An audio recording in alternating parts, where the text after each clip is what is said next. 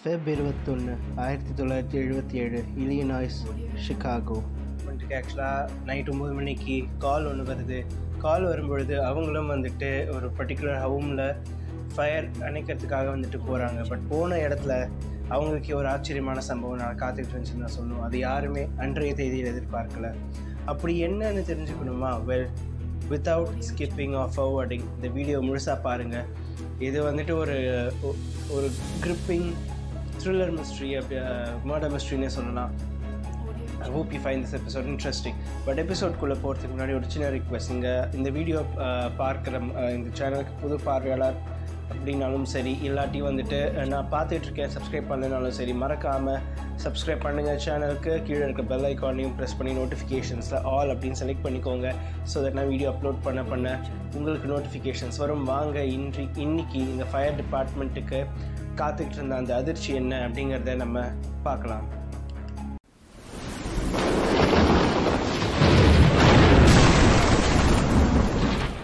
1929 பிறந்த டெரிசிட்டா பாசா அப்படிங்கிறவங்க வந்துட்டு 1960களில் வந்துட்டு ஒரு மியூசிக் மேலே இருந்த ஒரு ஈடுபாட்டினால சிகாகோவில் இல்லினாய்ஸ் அப்படிங்கிற இடத்துக்கு மூவ் ஆகிறாங்க.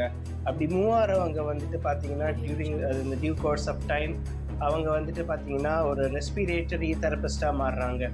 ஸோ அப்படி மாறினவங்க வந்துட்டு பார்த்திங்கன்னா எட்ஜ் வாட்டர் அப்படிங்கிற ஒரு பர்டிகுலர் ஹாஸ்பிட்டலில் வேலை செஞ்சுக்கிட்டு இருந்தாங்க. அப்படி வேலை செஞ்சுக்கிட்டு இருக்கும் பொழுது ஒரு குறிப்பிட்ட வீட்டில் வாடகைக்கு குடிபெயர்ந்தாங்க.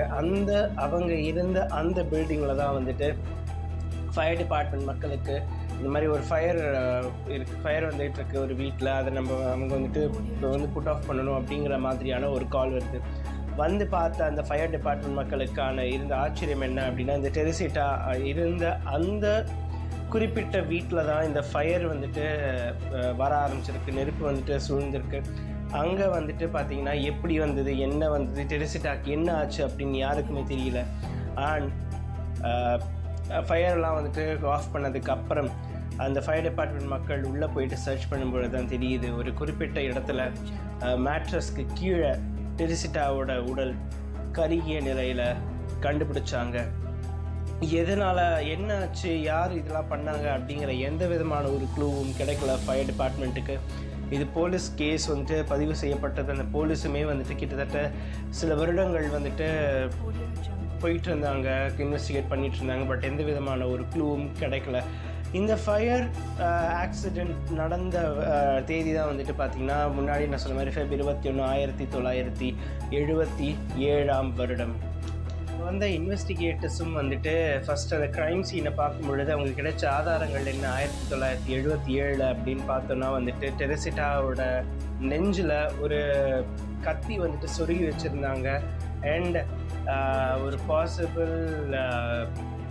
பாசிபிள் ஒரு செக்ஷுவல் க்ரைமாக இருக்கக்கூடும் அப்படிங்கிற மாதிரியான ஒரு க்ரைம் ஸ்பாட் சீக்வன்ஸ் தான் கிடச்சிது. பட் யார் பண்ணாங்க, என்ன பண்ணாங்க அப்படிங்கிறது தெரியல. ஆட்டாப்சி ரிப்போர்ட் வந்த பொழுது கூட அது தே கன்க்ளூடட் தட் அது கத்தி குத்துப்பட்டு இறந்துருக்காங்க, அதுக்கப்புறம் உடல் கருகி இருக்குது. இந்த 2 விஷயங்கள் தான் ஆட்டாப்சி ரிப்போர்ட்லேயும் தெரிஞ்சது. Then there was no anything else. ஆனால் அதை சுற்றி தேடும் பொழுது வேறு ஏதாவது க்ளூ இருக்கா அப்படின்னா எதுவுமே கிடைக்கல. நெருப்பில் எல்லாம் புசிஞ்சு போச்சு. பட் ஒரே ஒரு மெமோ மட்டும் அவங்களுக்கு இருந்தது. அது என்ன அப்படின்னு பார்த்தா, get the tickets for the theatre அப்படின்னு போட்டுட்டு A.S அப்படிங்கிற ஒரு இனிஷியல் இருந்தது. அவங்க வந்துட்டு ஒரு பாய் ஃப்ரெண்ட் கூட இருந்திருக்காங்க போல். இவங்களுக்கும் வந்துட்டு ஒரு சண்டை நடந்திருக்கு அப்படிங்கிறது அங்கே பக்கத்தில் இருந்த நெய்பர் சொல்லியிருந்திருக்காங்க. பட் இந்த A.S யார் அப்படிங்கிறத கண்டுபிடிக்க முடியல போலீஸால். அண்ட் அந்த பாய் ஃப்ரெண்ட் மேலேயும் எந்த விதமான சந்தேகங்கள் இருந்தாலுமே அவர் தான் பண்ணார் அப்படிங்கிறதுக்கான எந்த விதமான ப்ரூஃபும் இல்லை. காரணம் என்னென்னா, அன்றைய தேதியில் இந்த ஃபயர் ஆக்சிடென்ட் நடந்த தேதியில் அவர் அங்கே வந்ததுக்கான எந்த விதமான ஒரு தடயமோ சாட்சியோ யாருக்கும் கிடைக்கல அப்படின்னு தான் சொல்லணும்.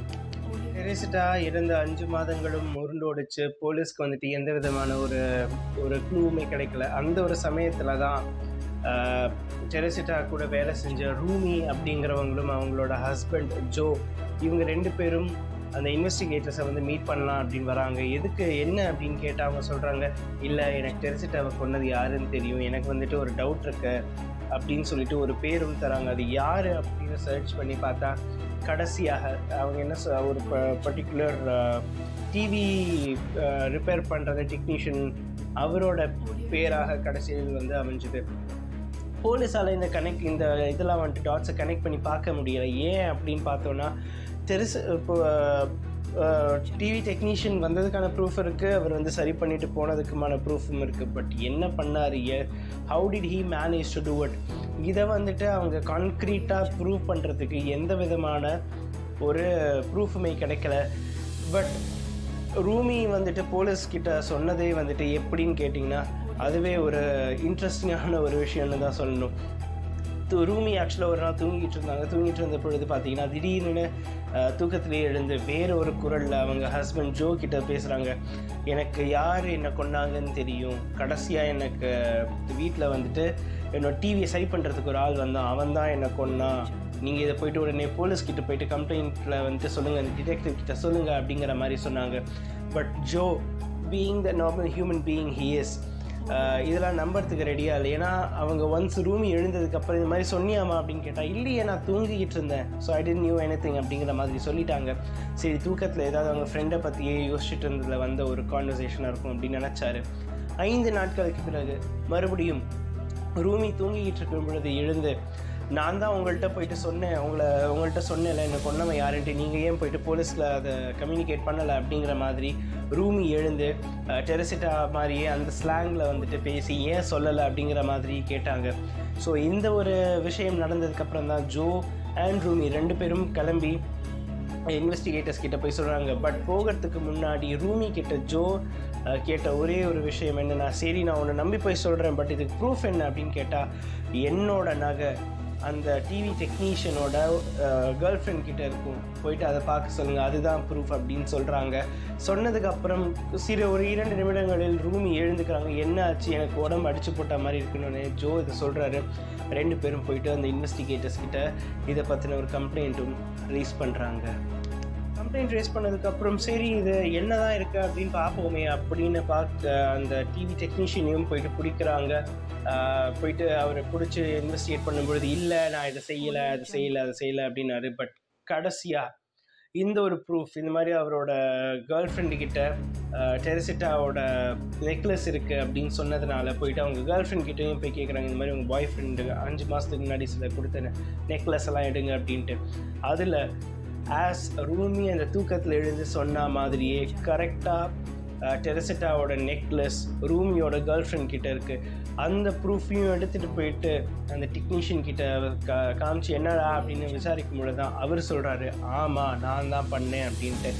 இங்கே தான் வந்துட்டு அவர் அந்த கொலையை எப்படி செஞ்சாருங்கிற ஹாரிஃபைங் டீட்டெயில்ஸ் வந்துட்டு டிஸ்பிளே ஒரு இதாக கொடுக்குறாரு. அவர் ஸ்டேட்மெண்ட்டாக கொடுக்கும் பொழுது அவர் என்ன சொன்னார்னா வந்துட்டு அவர் வந்திருக்காரு, அந்த டெரசிட்டாவோட வீட்டுக்கு டிவி ரிப்பேருக்காக வந்த சமயத்தில் என்ன நடந்தது அப்படின்னு பார்த்தா அவர் வீட்டை சுற்றி முற்றி பார்த்துருக்காரு. ஒரு 2 சில நெக்லஸ்லாம் வந்துட்டு அவருக்கு பிடிச்சி போனதோடு சேர்த்து அதை கொள்ளையடிக்கணும் அப்படிங்கிற ஒரு எண்ணமும் அந்த டெக்னீஷியனுக்கு வந்திருக்கு. அந்த டெக்னீஷியன் அதை வந்துட்டு எப்படி கொள்ளையடிக்கலாம் அப்படிங்கிற ஆன் த ஸ்பாட்டில் போட்ட பிளானில் என்ன பண்ணார்னா, இந்த மாதிரி எனக்கு கொஞ்சம் டூல்ஸ் தேவைப்படுது, ஸோ நான் என் வீட்டுக்கு போயிட்டு அந்த டூல்ஸை நான் எடுத்துகிட்டு வரேன் அப்படிங்கிற மாதிரி சொல்லி கிளம்பிட்டு வீட்டுக்கு போயிட்டு டெரசிட்டாவை கொலை பண்ணுறதுக்கான ஆயுதங்களை எடுத்துகிட்டு வந்து உள்ளே வந்துட்டார். வந்ததுக்கப்புறம் என்ன பண்ணியிருக்காருன்னா பார்த்தீங்கன்னா டெரசிட்டாவை உள்ளே தள்ளி விட்டுட்டு கதவை பூட்டி லாக் பண்ணிட்டார் உள்பக்கத்துலேருந்து. தாப்பா போட்டுட்டு என்ன பண்ணார்னா அவங்க டெரசிட்டாவோட நெஞ்சிலேயே கத்தியால் குத்தினதுக்கப்புறம் இதை மறைக்கணுங்கிறதுக்காக அவங்கள டிஸ்ரோப் பண்ணி அண்ட் டோட்டலாக வந்துட்டு ஒரு some sort of A certified sexual crime நடந்த ஒரு இடமாக மாற்றி விட்டு அந்த மேட்ரஸ் கீழே அவங்கள வச்சு கொளுத்திட்டு அந்த நெக்லஸையும் திருடிட்டு போயிட்டு அவரோட கேர்ள் ஃப்ரெண்ட் கிட்டேயும் போயிட்டு கொடுத்துருக்காரு. இதை வந்துட்டு அவர் சொன்னது பிறகு அவருக்கு மொத்தமாக கொடுக்கப்பட்ட தண்டனை காலம் அப்படின்னு பார்த்தீங்கன்னா 14 வருடங்கள். ஸோ 14 வருடங்கள் தண்டனை முடிஞ்சிட்டு இது கேஸ் நடந்து முடிஞ்சது 1977 ஜூலை மாதம் முடிஞ்ச கேஸ். அரௌண்ட் செப்டம்பர் முடிஞ்ச கேஸ். 14 வருட சிறை தண்டனைக்கு பிறகு 1992 வருடம் அந்த கொலை செய்த நபரும் வந்துட்டு வெளியில் வந்தார். பட் மக்களோட ஃபீலிங் என்னென்னா, இந்த மாதிரி கொலை செய்யறதுக்காக ப்ரூட்டலாக கொன்னவனுக்கு 14 வருட சிறை தண்டனைங்கிறது ரொம்ப கம்மியான ஒரு தண்டனை அப்படிங்கிறத மாதிரி இல்லினாய்ஸ் மக்கள் வந்துட்டு நம்பிக்கிட்டு இருக்காங்க இன்றைக்கு வரைக்கும். பட் இருந்தும் தனது கொலையாளி யார் அப்படிங்கிறத டெரசிட்டா அவங்க ஃப்ரெண்டு ரூமி மூலியமாக போலீஸ்க்கு வந்துட்டு சொல்லிட்டு போயிருக்காங்க. இது வந்துட்டு ஒரு அதிசயமான ஒரு விஷயமாக தான் நான் பார்க்குறேன். உங்களோட கமெண்ட்ஸ் என்ன அப்படிங்கிறத கீழே கமெண்ட்ஸில் கொடுங்க. உங்களோட ஃபீட்பேக்ஸும் கமெண்ட்டில் கொடுங்க. This is the official end of video. அடுத்த எபிசோடில் பார்க்கலாம். அதுவரை உங்களிடமிருந்து நன்றிகள் கூறி விடைபெறுவது உங்களது விக்கிஸ் vlogல். சப்ஸ்கிரைப் பண்ணுங்கள் ப்ரீவியஸ் எபிசோட்ஸ். கண்டிப்பாக லிங்க்ஸ் கீழே டிஸ்கிரிப்ஷனில் இருக்க along with my social media handles. அடுத்த எபிசோடில் உங்களை நான் மீட் பண்ணுறேன்.